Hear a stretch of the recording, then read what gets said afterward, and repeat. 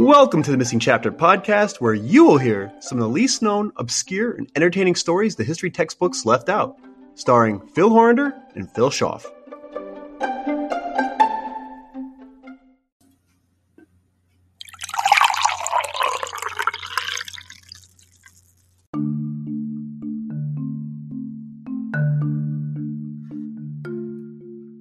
One of the worst examples of the sins of human nature in history is, of course, what the Nazis did to the Jews in the Holocaust. And I'm sure we've all heard of some unbelievably heroic and courageous stories of people from all walks of life liberating Jews during this horrific nightmare in world history.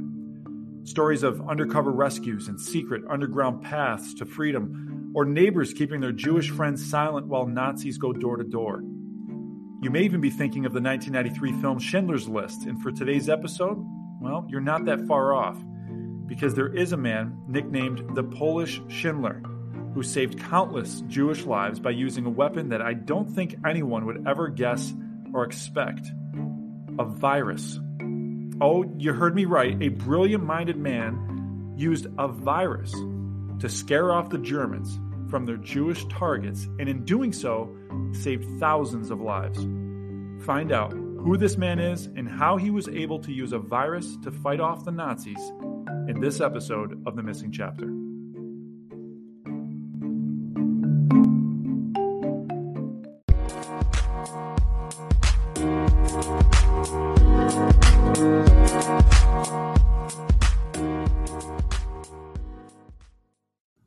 Hi again, everybody. Welcome back to the Missing Chapter podcast. I'm Phil Horander here with Phil Schaff. We are drinking a really nice caramel macchiato provided by New England Coffee. And we are getting ready to talk a little bit more World War II, Phil. That was my episode last week, Lost at Sea. A little bit different of a take on World War II. And that's kind of the direction you're headed this week as well. Yeah, absolutely. So I by the way, the Lost at Sea episode, one of my favorites, not just from season 2, as a whole, one of my favorites. Appreciate it. A lot of ebbs and flows, a lot of ups and downs. It was a phenomenal story. And ironically, the story I have for you today is very much same time period, 1942. Is that when Lost at Sea took place? All right. So here we are around the town. Let's see if I can pronounce this right. Roswado, 150 miles south of Warsaw. And we're talking July of 1942. Okay. So Roswado Ghetto was pretty much liquidated by the Germans. Jews were killed in the main square there. There were others murdered in the surrounding forests. Some were, of course, taken for forced labor with a concentration camp actually set up directly in town. So pretty awful times, pretty drastic measures need to take place in order for some of these wrongs to be righted here. So a doctor by the name of Eugene Lazowski, that's the focus of our story here today. Okay. He's the one that kind of springs to the rescue. He was 26 years old when Germany invaded Poland, okay? He served as a second lieutenant in his country's army, was actually captured by the Nazis, believe it or not. This Warsaw-educated doctor, though, was imprisoned in a POW camp, somehow figured out a way to escape. And the details of the escape are very, very difficult to find, so maybe we could do a follow-up on this, but very hard to figure out how he escaped, but we do know that he did escape. So after his escape, Lazowski moved to Roswado to work for the Polish Red Cross. By that time, though, Jewish ghettos had been set up throughout Poland, including a ghetto for 400 Jews that was essentially in Lazowski's backyard, where he and his wife and his baby daughter lived. So he's not only motivated to help other people escape, there was probably a little bit of like a revenge element here as well. But I think that the key to this, it's not vengeance in the way we would typically assume. He was going to get even, but not by violence, by intellect.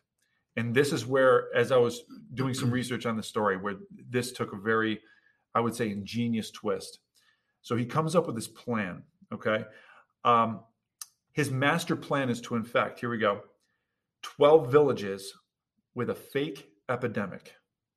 Oh, wow, interesting. So instead of using weaponry, instead of using vengeance on a violent scale, he's going to create a fake epidemic. So he's taking 12 villages with an incredibly deadly and infectious disease, typhus. Okay. So you're probably wondering, why would anyone do that intentionally? So let me explain. The Nazis, of course, very demonic, as hardened as they were, Oddly, they were very incredibly health conscious, germaphobes, if you will. And one of the fears during wartime, or any sort of close interactions for that matter, with other groups, of course, is disease. So the Nazis were afraid of typhus, which is highly infectious. Typhus was one of the ones that they feared the most because it decimated regiments in times of war. And Dr. Eugene Lazowski here knew that, probably because of his time in a camp. So exposure to prisoners in concentration camps, the Germans, the Nazis were afraid that would spread to their military and essentially impact the battlefield. Bingo. You got it. Okay. So he's going to play off that paranoia, which I think is brilliant. It is brilliant. So in 1942, an estimated 750 Poles died of typhus, each day. Wow. So this is an epidemic on global proportions here. So any Jew who tested positive for typhus was shot on the spot, and their homes were set on fire. So they really had no leeway for any of that spreading. Mm-hmm. Poles who tested positive were sent to quarantine. Sounds familiar in this day and age. He knew that Nazis would avoid contact with anyone who tested positive for typhus because they, of course, didn't want to risk infection. He also knew that because they refused to come in close contact with anyone who was positive, there would be no way for them to be deported. So he's going to play off of that as well. The Nazis knew how deadly the disease was, so instead of throwing them into a camp, they would quarantine them and leave them for dead. Just essentially leave villages. Leave villages and just say, hey, listen, let's not even come here. Because if they knew there was someone testing positive in a house, they would put them in a house and just burn them to death. Right. But for the most part, if there was a widespread infection, they would just quarantine an entire village and leave them. Not give them any help. Knowing that the typhus would run its course and kill them in the long run. Exactly. Kill them. And honestly, it was more of a slow, agonizing death, which they wanted the Jews to experience on top of that.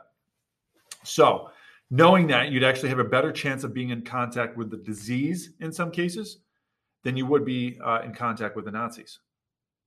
So if you're thinking about like, how do I survive this? Mm-hmm. At the same time, we have typhus running its course. At the same time, of course, we have Nazis coming into our homes and obviously taking us into concentration camps or killing entire villages. What are my chances? The chances are actually maybe with typhus than you are with the Nazis. Okay, so that would make sense. I mean, I'd rather take my chances with the typhus than with a concentration camp. And I'm thinking, Phil, if I'm a regular run-of-the-mill, everyday German soldier, yes, I'm following directions, but I'm also, there's an element of self-preservation here. Yes.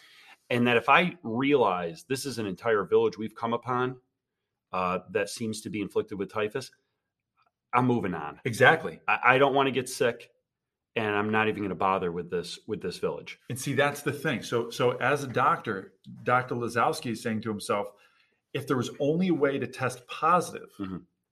but not actually succumb to the disease itself. So here comes the light bulb moment. Okay. Around the time of the ghetto's mass execution, a medical school friend of Lazowski by the name of, let's see if I can get this name right, Stanislaw Matulewicz, okay, stumbled upon a way to make someone test positive for typhus, but without actually having the after effects of the disease. Huge breakthrough.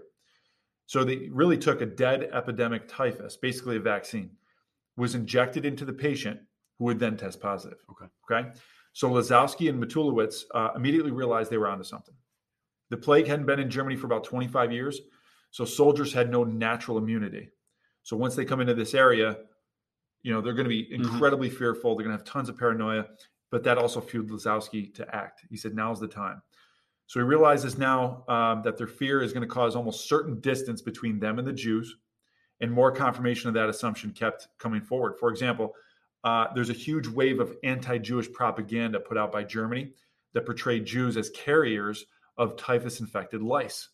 So at that point, he's like, listen, this propaganda piece is actually playing into my idea and my master plan. But here's the quandary that he's mulling over. Do I tell the patients as he's injecting them that this is a fake virus and then risk that word getting out that he's doing this to try to purposely trick the Germans and the Nazis?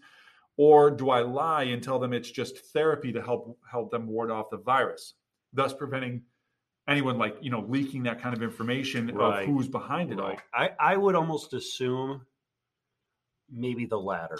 If I were to guess, he chose the latter. Okay. You're absolutely right. So instead of risking word getting out, he doesn't tell his patients.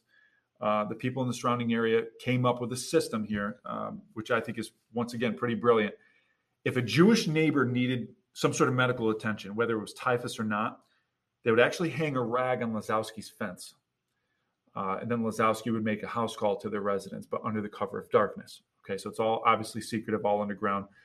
During the first 2 months of this plan, though, Lazowski and Matulowicz injected hundreds of villagers with their fake typhus, telling these patients it was, quote, protein stimulation therapy for their illness. Okay, some patients were sent to doctors in other villages after receiving the injection, where they, of course, here we go, test positive for typhus. They wouldn't feel the after effects. The doctor would eventually convince the Nazi supervisors, hey, look, there's an outbreak here. It's taking place in this village and this village, the ones where he knew the Jews were hiding. Okay. He was careful to mimic the pace of an actual outbreak too, or else obviously his plan would be uncovered. In response to his recommendations, the Nazis began quarantining areas with, the suspected typhus cases, including those with Jewish inhabitants. So Lazowski and Matulowicz brilliantly, and I know I've said that a lot, but this really is, brilliantly thought of the areas where they knew the Jewish populations were heaviest, and they started injecting patients in those areas. So those areas where the most Jews were hiding would be therefore quarantined. This is brilliant. And like you said at the very beginning, it's amazing to me. He's saving people, through the skills that he was blessed to have as a doctor. It's not the violent, way that we might assume a resistance would look like. Right. But the resistance is what's his skill set. Yes. Yeah. And we're going to save probably more people than we ever would have the other way. Exactly. It's so you're talking pretty 12, remarkable. It is. You're talking 12 villages. And he's young. He's young at this point. Yeah. And he's creating basically safe havens for Jews through all these quarantines. But he was quoted later on. There's always this sense, obviously, of paranoia for the Germans, but there's paranoia on himself, obviously. He's trying to be secretive. There's supervisors that are, looking over his shoulder and everything he does. Later on, he did admit during this tense time period that he carried a cyanide pill with him just in case. But you know what, too, is he's at least giving them a chance. Right. If they had been taken from the ghettos to the camps, I mean, their percentages, I'm sure, of facing almost certain death would have been pretty high. Yes. At least now those percentage numbers go up. The percentage numbers are increasing, and you got to remember, if there's anything out of the norm of a maybe an atypical outbreak, the Germans are going to know, and they're going to ring the bells, right? So the alarms are going to sound.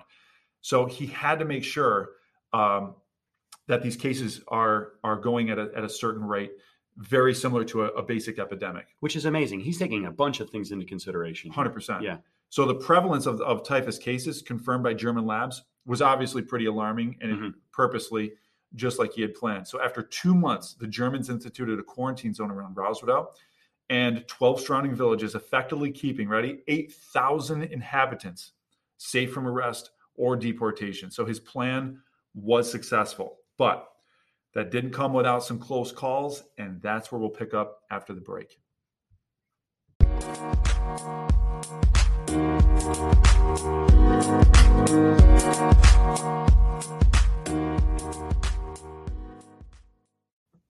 Hi, everybody, and welcome back from the break.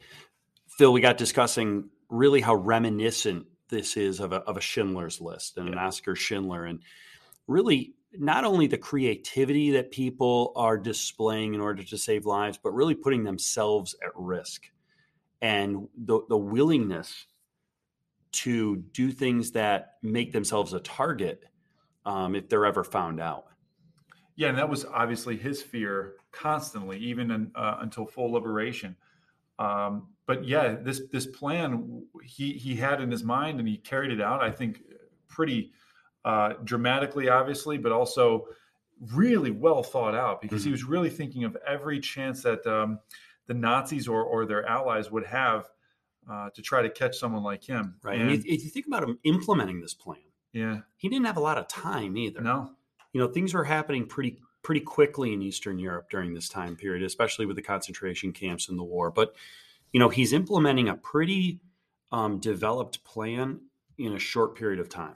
Yeah, and he comes up with some more ideas to try to trick them too. And you got to remember, you got to give credit to his cohort there, who ended up coming up with essentially what would be considered a vaccine, the dead virus, and that wouldn't have happened if he didn't have that close connection with him. And I think that there's also something I want to mention that I did mention before break that we would talk about, and it's this just constant fear and a close call moment. So let's talk about that. His entire operation ended in 1943. So as you said, this doesn't take a long time. You're absolutely right.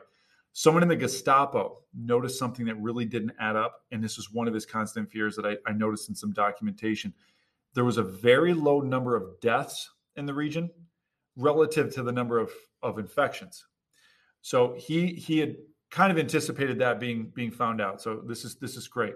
The Gestapo ended up sending in an investigative committee to check up on the physicians to find out what was going on. So here's where we go back to that whole Schindler-like tactic. Lazowski used those kind of tactics to fend off the Gestapo by doing the following. Ready? Vodka, kielbasa, music. Keep them flowing. Keep them on a revolving platter during their visit. Keep them happy and well-fed. It kind of brings me back to like the bread and circuses of the Roman Empire. Keep them happy, keep them fed, keep them occupied. That's great. So some senior members of the commission, while they're enjoying their rendezvous, essentially, sent some younger doctors to collect blood samples from the sick-looking patients, all of whom had the bacterial strain that mimicked the typhus, but wasn't really the actual typhus, okay? So the German doctors didn't really look for any symptoms among the patients because they were just terrified of contracting the disease, obviously. However, toward the end of the occupation of Poland, a German soldier came up to Lazowski secretly and tipped him off that he was about to be arrested by the Gestapo.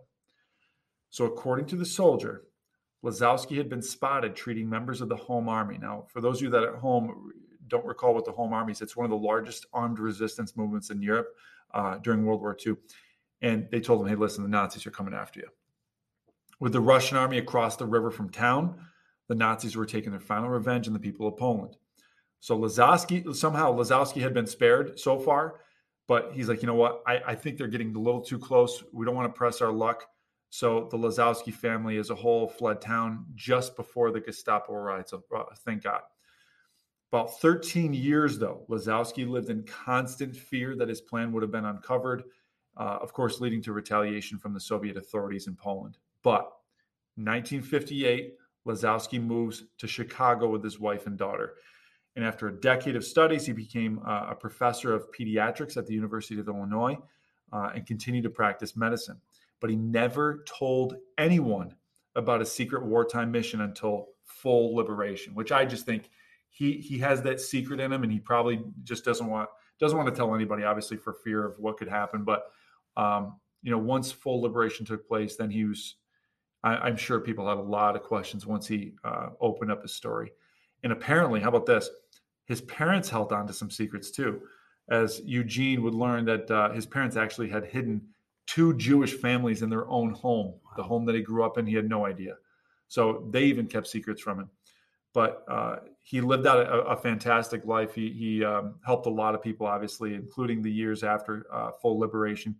He was a humbled 92-year-old when he died in 2006, and could at last be in the ease of the country he fought for. He said, he was quoted in saying, "I was not able to fight with a gun or a sword," he told people, "but I found a way to scare the Germans."